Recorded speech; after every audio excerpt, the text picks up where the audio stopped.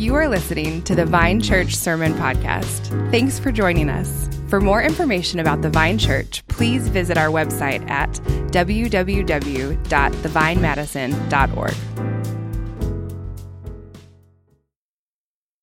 With an announcement before we get into our sermon series. If you want to jump ahead, you can open up your Bible to 2 Samuel chapter 9. That's where we'll be today. But before that, we're going to do an announcement. I'm going to invite Emily up front.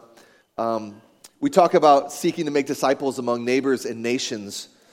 And one of the ways we do that is through our international partners in Ecuador and Morocco. And one of the ways we do that locally among our neighbors, nations, is through our serves, what we call our serves. And you guys have heard us talk about this a lot. We probably should still talk about it even more.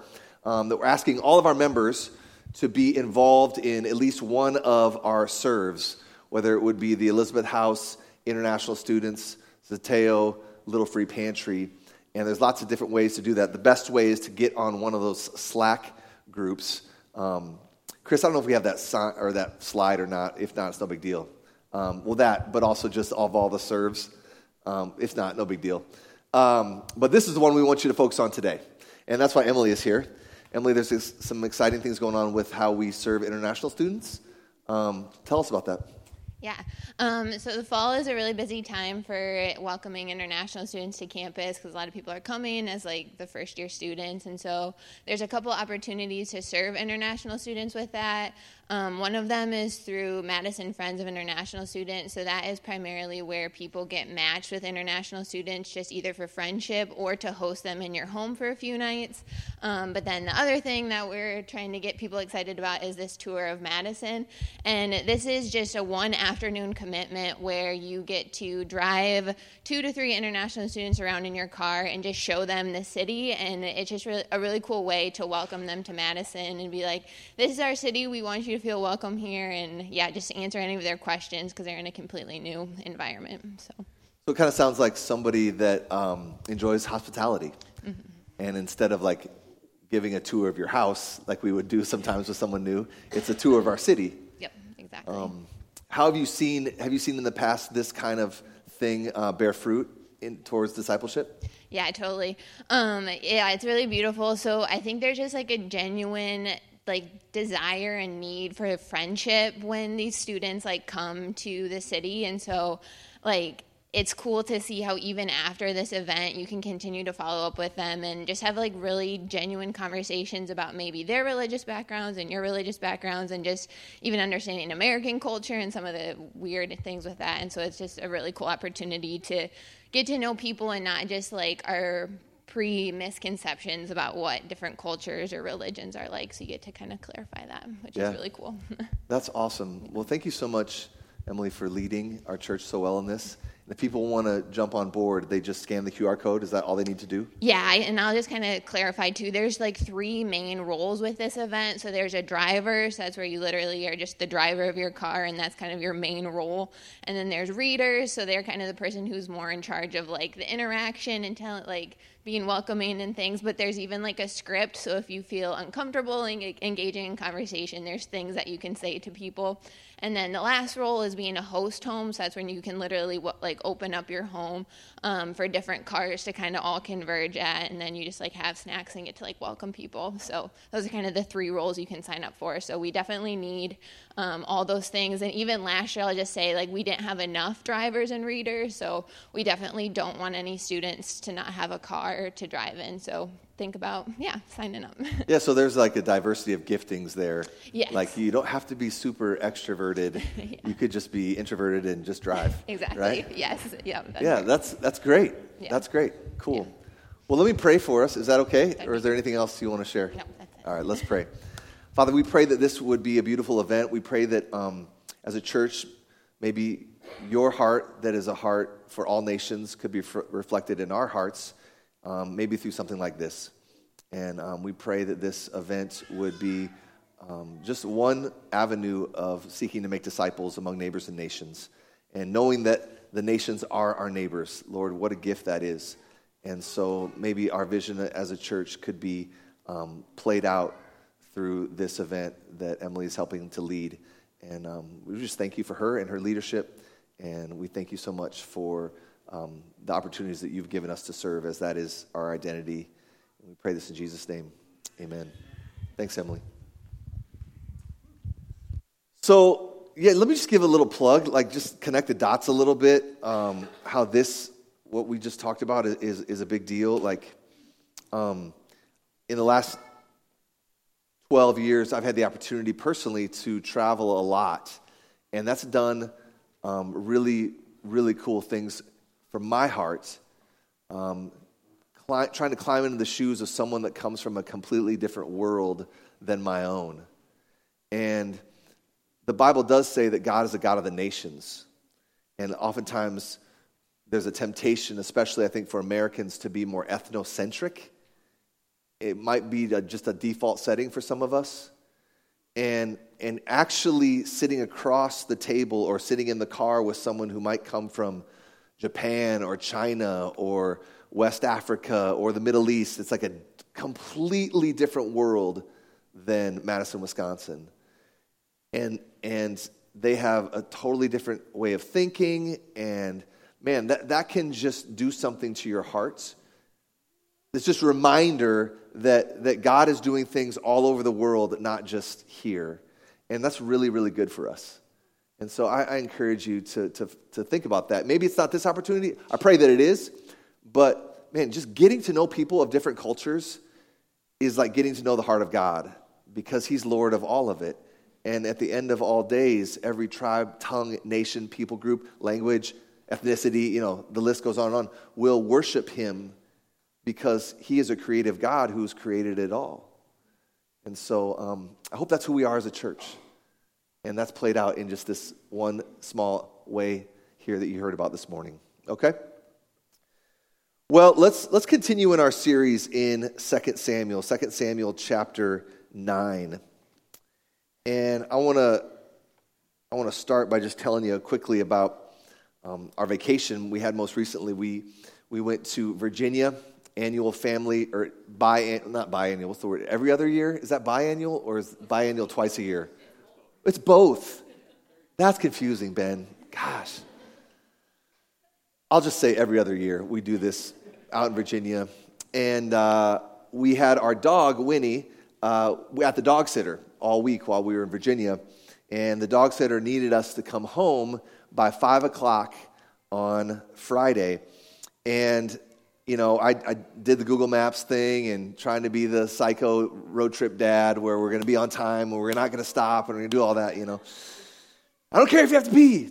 So we're going to keep trucking. And I had it all dialed in, and we were going to show up on time to the dog sitter because they had things they had to do. And I told her that we would be there by 5 o'clock.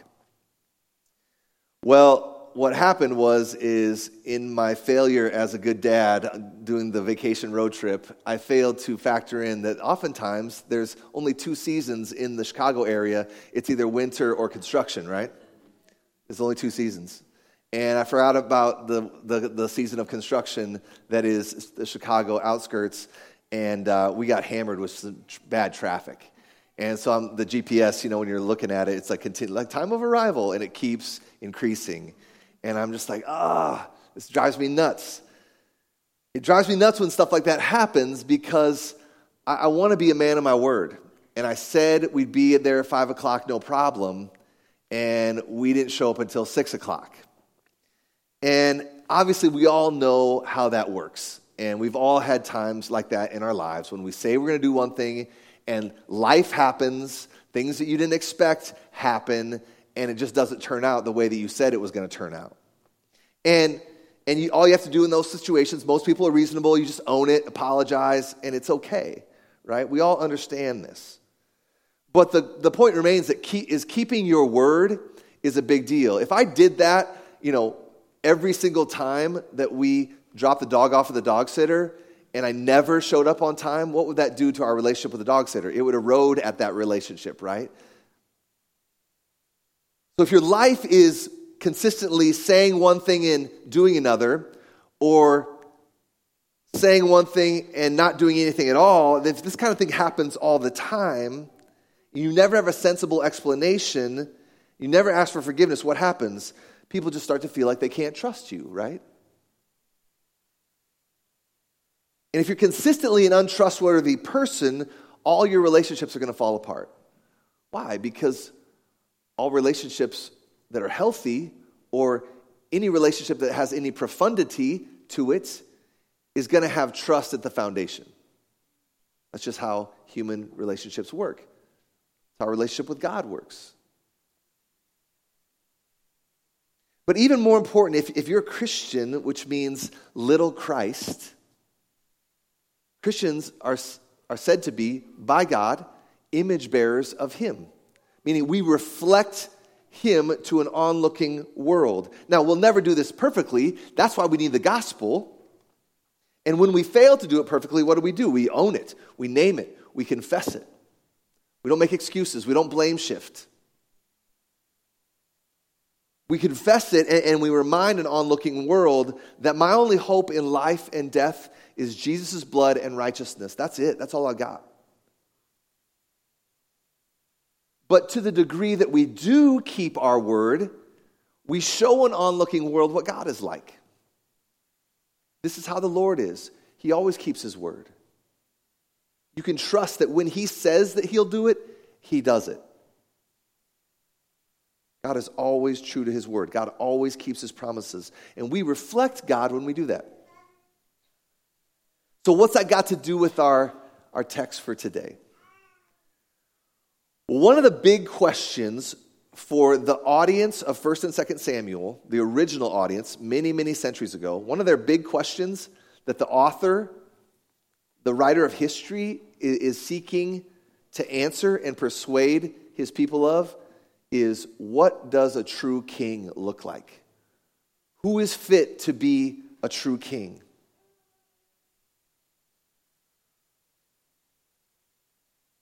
One of the things they're looking for always is a true king is going to keep his word. A true king will keep his, to use more biblical language, his covenant promises. And the author in our text for today is going to show us that David accomplishes this really well. David is a really good king as it stands in our text for today. David models the faithfulness and promise-keeping integrity of Yahweh in the account that we have. A true king is always faithful to his covenants. Always faithful to his promises. And that's what we're going to see in our text for today. It might not jump off the page for you right away as we read it here, but I'm going to explain it and I want to show it to you. And I think hopefully it will help us see what the author is trying to accomplish here.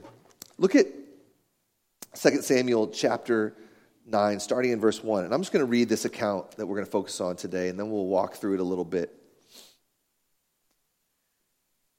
And David said, "Is there still anyone left of the house of Saul, that I may show him kindness for Jonathan's sake?" Now there was a servant of the house of Saul whose name was Ziba, and they called him to David. And the king said to him, "Are you Ziba?" And he said, "I am your servant." The king said, "Is there still not someone of the house of Saul, that I may show the kindness of God to him?" Ziba said to the king, "There is still a son of Jonathan." So Jonathan is Saul's son, right? So this would be Saul's grandson. "There still is a son of Jonathan. He's crippled in his feet." Verse 4, the king said to him, "Where is he?" And Ziba said to the king, "He's in the house of Machir, in the son of Amiel at Lodabar." Then King David sent and brought him from the house of Machir, the son of Amiel at Lodabar. And Mephibosheth, the son of Jonathan, son of Saul, came to David and fell on his face and paid homage. And David said, "Mephibosheth." And he answered, "Behold, I'm your servant." And David said to him, "Do not fear, for I will show you kindness for the sake of your father Jonathan, and I will restore to you all the land of Saul your father, and you shall eat at my table always." And he paid homage and said, "What is your servant that you should show such regard, that you should show regard for a dead dog such as I. Then the king called Ziba, Saul's servant, and said to him, all that belonged to Saul and to all his house I've given to your master's grandson, Mephibosheth. And you and your sons and your servants shall till the land for him, and shall bring in the produce, that your master's grandson may have bread to eat. But Mephibosheth and your master's grandson shall always eat at my table. Now Ziba had 15 sons and 20 servants. Then Ziba said to the king, according to all that my lord the king commands, his servant, so will your servant do. So Mephibosheth ate at David's table like one of the king's sons. And Mephibosheth had a young son whose name was Micah. And all who lived in Ziba's house became Mephibosheth's servants. So Mephibosheth lived in Jerusalem, for he ate always at the king's table. Now he was lame in both feet. So there's some really key things that I want to show you that makes this text make sense for us, okay? And the first one is this. Look at verse 1 and look at verse 7. Look at verse 1 and look at verse 7. And the key phrase to understanding this whole section of Scripture is this. When David says, I'm going to do this for Jonathan's sake. See it there in verse 1? Is there still anyone left of the house of Saul that I may show him kindness for Jonathan's sake? And verse 7. For the sake of your father Jonathan. So David is saying this whole thing comes about. Why? For the sake of Jonathan. Now, what does that mean? We don't understand that. We don't understand any of this text and what the author is trying to show us. Why is David emphasizing this so much? Well, to do that, we have to go back to the life of David. So let me just do a little review. A lot of you are new this morning. And let me just give you the real quick overview of David's life, right? So the prophet Samuel comes and says, David, you're going to be king. And Samuel anoints David as king. Now, that doesn't mean that David becomes king yet. It just means that that's the promise of God, that he will be king. Well, Saul hears of this, becomes very jealous. He fails as a king. God rejects him as king, but he hasn't fully removed him as king. So Saul has some years to flail against God's promise and seek to undermine and ruin God's promise, and tries to kill David over and over again. Well, David happens to be also best friends with Saul's son, Jonathan. So it's like this crazy soap opera-ish intermingling of relationships here, where Jonathan's best friend with David, but Jonathan's dad wants to kill David. How's that going to work out? Right? So since Jonathan and David are so close as friends, and Jonathan sees that his father, Saul, is acting completely crazy, Jonathan agrees to help David flee from the wrath of Saul and just to be saved, not get killed. And back in 1 Samuel 20, you might remember this, but a lot of you weren't probably here that day. They have this really beautiful heart-to-heart conversation in 1 Samuel 20. And here's the key that you have to remember, and we're going to show you. They make a covenant to one another. They make a covenant to one another, okay? Now let me pause and explain what that is. What's a covenant? We don't use that language very much. We talk more about contracts in our world today. But the Bible talks a lot about covenants. What's a covenant? A covenant is an agreement based on a loving relationship. Covenant is agreement based on a loving relationship. So this can be seen very clearly when we talk about a marriage covenant. We do talk about that in our culture today. A marriage covenant. It's an agreement based on a loving relationship. And in the Bible, if someone were to break their covenant, oftentimes accompanied with the covenant are some really serious penalties if the covenant's not fulfilled. It's very solemn, it's very formal, just like a wedding ceremony. Like, I swear to do A, B, C, and D. Just like in a marriage. Unto death, till death do us part. All my friends and family are witnessing this marriage ceremony. I'm making a covenant to this woman, and she's making this covenant to me. And it's a serious thing, as we all know, to go back on your marriage covenant. And it's kind of like that in biblical covenants, but even more serious. Like, I would swear that I will keep my end, that I will keep my word of the covenant because I love this person that I'm in covenant with. And if I don't keep it, you can take my life as the penalty. That's the weight of most covenants in the Bible. And oftentimes, you'll see in Old Testament covenants, there will be an animal sacrifice as part of the covenant ceremony. And that's symbolic of, if I don't fulfill my end of the agreement, may what happens to this animal, meaning death, happen to me. So now back to Jonathan and David's heart-to-heart conversation. You don't need to turn there, but it's going to be on the screen. This is back in 1 Samuel chapter 20. Remember, this all connects to verse 1 and verse 7 of our text for today. This is the covenant they make to one another. This is Jonathan speaking. But should it please my father to do you harm, the Lord do so to Jonathan and more. So track what this. The language is kind of tricky, but track with what's happening here. He's saying, if my father is able to harm you, Jonathan says to David, then I'm asking the Lord to harm me if I do not disclose it to you and send you away, if I do not protect you, is basically what Jonathan is saying.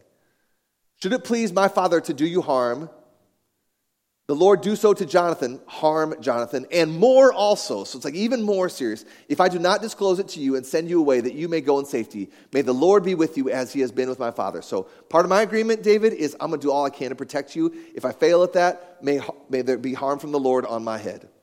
Okay? So that's Jonathan's side of the covenant. And here's where it connects to our text for today. This is David's side of the covenant. Jonathan keeps saying, If I'm still alive, he says to David, he asks him to do this. Show me the steadfast love of the Lord that I may not die.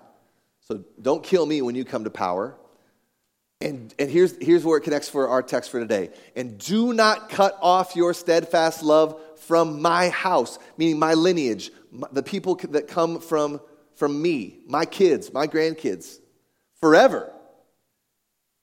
When the Lord cuts off every one of the enemies of David from the face of the earth. So when you come to power, and at this time in history, when a new king would come to power, what would be traditional is all of the family members and supporters of the old king, they would get killed.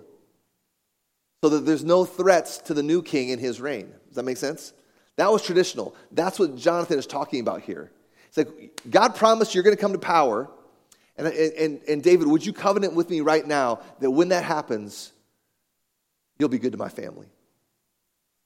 And so what happens? And Jonathan made a covenant with the house of David, saying, may the Lord take vengeance on David's enemies. And Jonathan made David swear. That's it. That's covenant language. So David swears by this as well, by his love for him, for he loved him as he loved his own soul. So that's David's side of the covenant. I'm not going to hunt down your kids and your grandkids and everyone that's connected to you, Jonathan. I will be good to them. David promises this, makes a covenant. They swear by it. So what do we have up to this point? That's a lot of background, but it's really important to show you what's going on in this text today. The author is broadly speaking, in these last few weeks and months in Samuel, who's fit to be king? Well, it's clearly not Saul. He's a lunatic. God has rejected him. And a king has to be a covenant-keeping king. Seems like David here in our text, verse 7 and verse 1, he's a covenant-keeping king, right? That's what David means if you jump back to 2 Samuel 9, for Jonathan's sake. That's code for, I'm going to do this because I made a covenant with Jonathan. And good kings keep their promises. I'm trying to be a good king.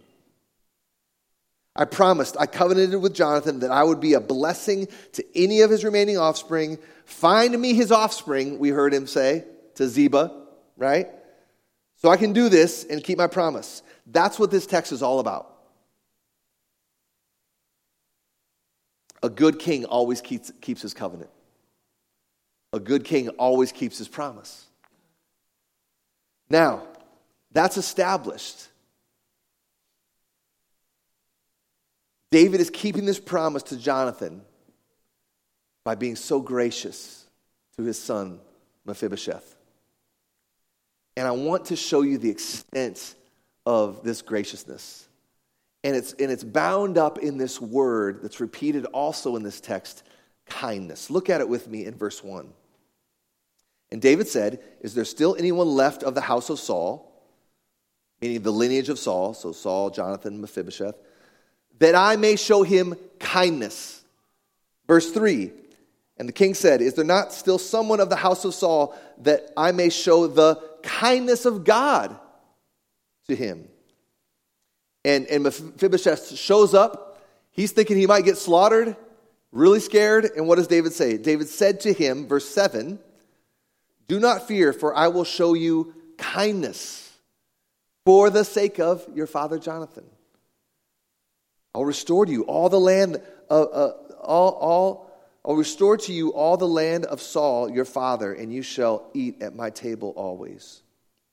Now this English word, this word translated kindness in our English Bible is really important. It also shows you another way this text comes alive for us today. And the word translated kindness in our English Bible is the Hebrew word hesed. Hesed.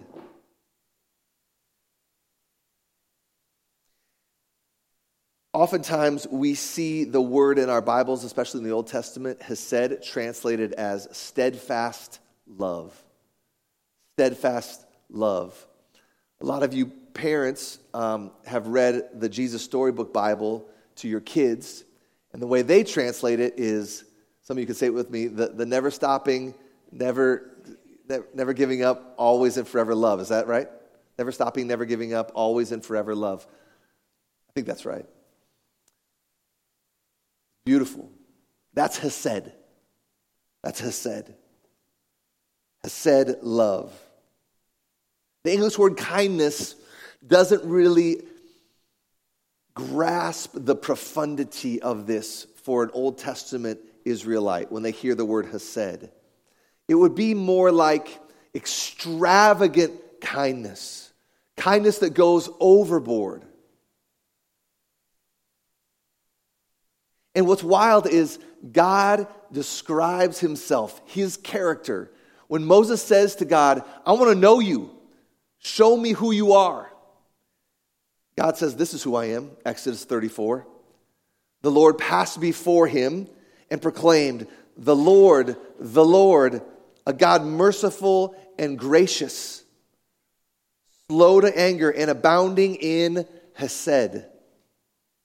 Steadfast love and faithfulness. Keeping hesed, steadfast love for thousands, forgiving iniquity and transgressions and sin. God says it twice here as he reveals himself, like the essence of who he is, to Moses in Exodus 34, that he is a God of hesed. Our God is a God of extravagant kindness. He says he's abounding. See that there? Abounding in steadfast love, abounding in hesed, abounding in extravagant kindness.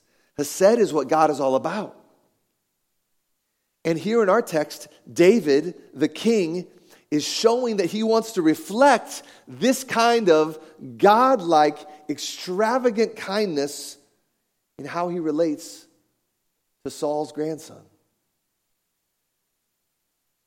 You would think that after all that Saul put David through, there would be some serious guilt by association, right?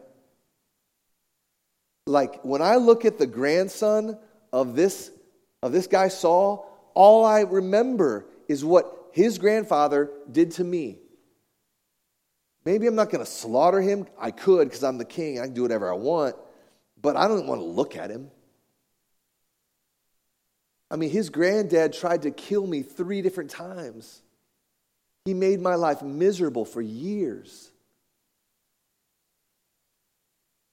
But David doesn't do that. David doesn't do that. Like, Jonathan didn't earn David keeping his covenant. Saul certainly didn't deserve it. Mephibosheth didn't do anything to earn it. He just simply showed up and received it. But David shows himself again to be a good, faithful king, as God defines good and faithful, as he keeps his covenant that's centered around showing hesed love to Jonathan's family. This kind of covenant-keeping love, this hesed love, what was the pinnacle of goodness in the mind of an ancient Israelite. Why? Well, because this is how God himself is. When he revealed himself to Moses, this is who I am. I am a God of extravagant kindness. I am a God of never stopping, never giving up, always and forever love. So this is what we see happen in the life of Mephibosheth today. Like, he didn't deserve any of this. Like, he didn't earn it. He just showed up to receive it from the king, right? Now think about this guy Mephibosheth, who receives this mercy. Like, he doesn't have a good family name. He's associated with the enemy, Saul. He lives in this place called Lodabar.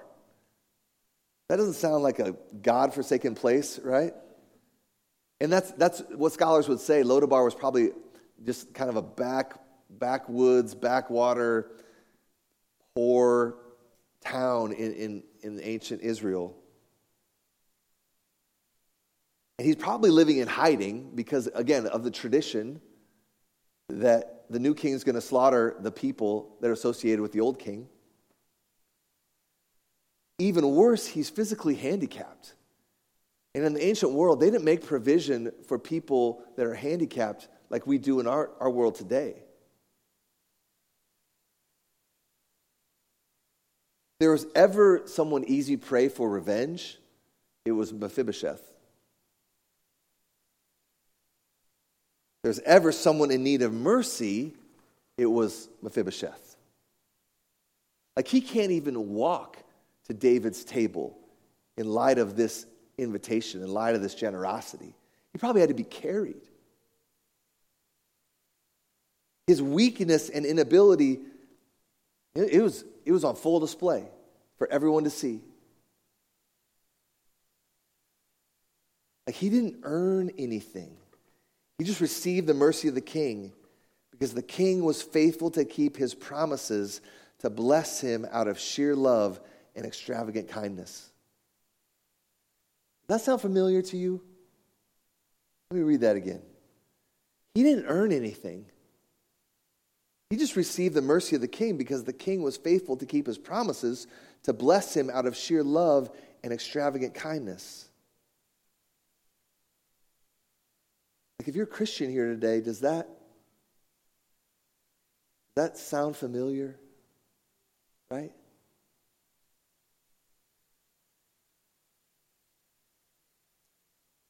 Jesus says in John 5:39 that the whole Old Testament points to him. Jesus says in Luke 24 that the whole Old Testament points to him. That the Bible is ultimately about him. Jesus is the point of the Old Testament. Jesus leans and anticipates. The Old Testament leans forward and anticipates Jesus. Now, how does that apply here? Sometimes that's harder to see than others. This one is pretty easy. Like David in our text, man, he's doing great. David gets an A+ in chapter 9. Like, great king. He shows himself to be exactly the kind of king that God's people need in showing this extravagant hesed kindness to Saul's grandson, to Jonathan's son. Tragically, David's going to get an F in 2 chapters from now. And it's gross. And it's horrible. It's murderous. It's abuse of power. It's sexually immoral.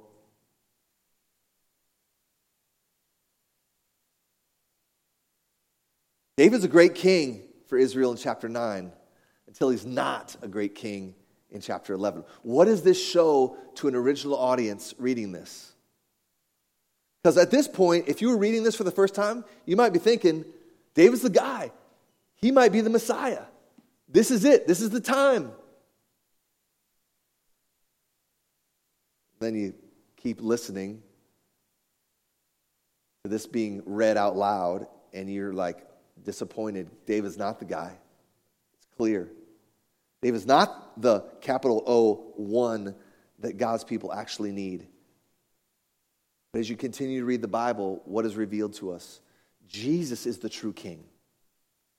Jesus is the true king. Jesus is the one who always keeps his word. Jesus is the one who always keeps his covenant or keeps his promise.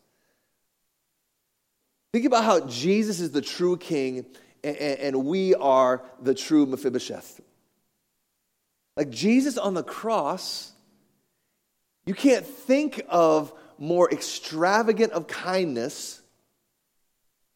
The book of Romans says it like this: God shows his love, God demonstrates his love or extravagant kindness in this. While we were still sinners, while we were still enemies, like Mephibosheth would have been David's enemy in the ancient line of thinking.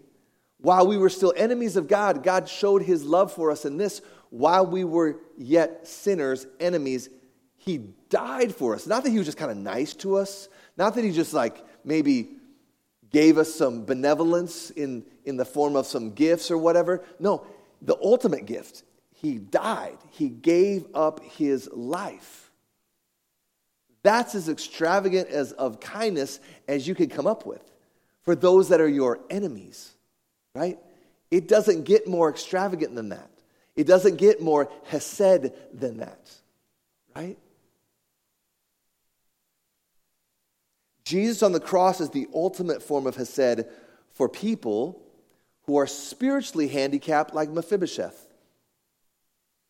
Listen to how Ephesians talks about this.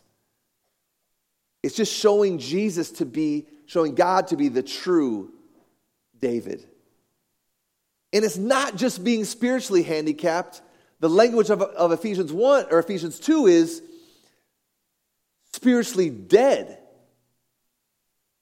Verse 1 of Ephesians 2, and you were dead in your trespasses and sins, in which you once walked, following the course of this world, following the prince of the power of the air, the spirit that is now at work in the sons of disobedience, among whom we all once lived in the passions of our flesh, carrying out the desires of the body and the mind, and were by nature children of wrath like the rest of mankind. Like Saul was a child of wrath. He received the wrath of God.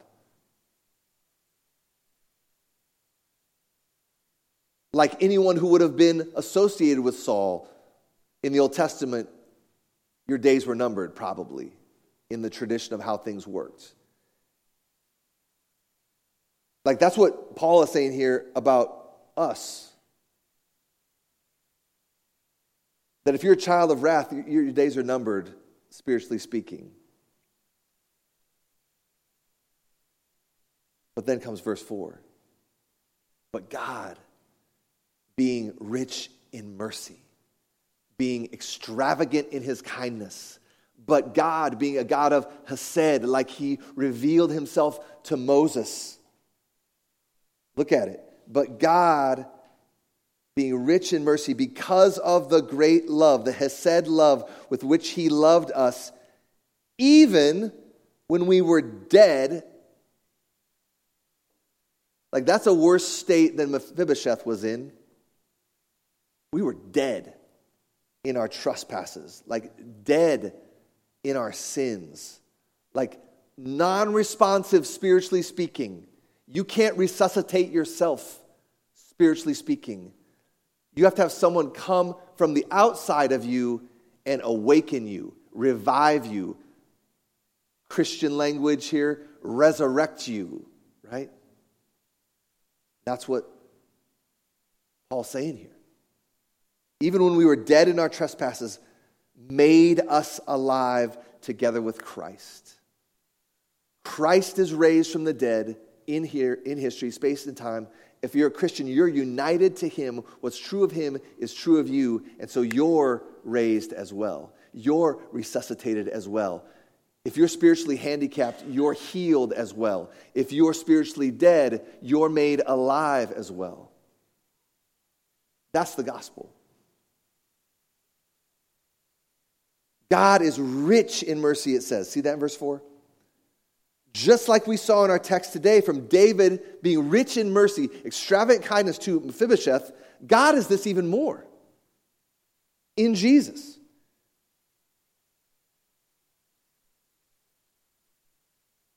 God has made covenants with men in the Old Testament like Abraham, Genesis 12, like Moses at Sinai, like David, like we saw in 2 Samuel chapter 7. And the final covenant, the final promise is the new covenant that Jesus made with his followers and all who come after him. We say it every week at the Lord's table, the new covenant in his blood, that basically says, think about it, Jesus says this is a new covenant, a new loving relationship, a new agreement based on this loving relationship. That's in my blood, in my sacrifice, in my death for you. If you receive it by faith and don't try to earn anything, just receive that I'm going to take the wrath of God that you deserve, like we saw in Ephesians chapter 2, I'm going to take that on myself. I'm going to be treated as a child of wrath in your place. And the wrath of God is serious. Sin is really, really serious. The punishment is horrible, like someone being crucified. And he's saying, you don't have to have that. I'm going to take it in your place. If you just trust this work that I did on the cross, receive it without trying to earn it, you will be saved. Mephibosheth is a foreshadowing of this.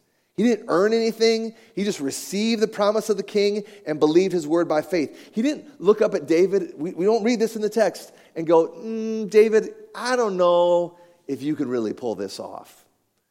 I mean, can you really command these people to be my servants and like till the land for me and give me the produce of the land that I can eat well, and someone's going to carry me to your table and I'm going to eat there too? No, he just received it. He's like, all right, I'm going to believe David. I'm going to believe that David's a man of his word. I'm not going to need more evidence. I'm not going to need more explanation. I'm just going to receive it because I need it. And I'm just going to show up. And for us, the resurrection is the word of the king, the final stamp, all that we should need to trust the king. That he will do what he says, that he will keep his promises. So even more than David, Jesus has shown himself to be the true king. One, always keeping his covenant. See, the new covenant in his blood is stamped as, it's real, it works, you can trust it, see the empty tomb. He always keeps his covenant. See the empty tomb. And two, showing extravagant kindness to the undeserving. Just like David was to Mephibosheth, Jesus is that to us. See the gospel in this account today. See the good news in this account today. This is our God. This is our Hesed God. He always keeps his word. He will always be a God of extravagant kindness. And I think simply, let's rejoice in this. If we have an image of God in our head that is anything but this, let's fight to have this replace it. That God is rich in mercy. That God is a God of Hesed. God is a God of extravagant kindness. This is who he is. This is who he is. Let's pray.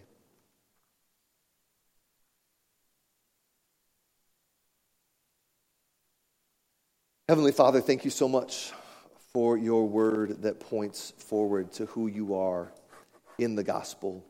Thank you for the vividness of it,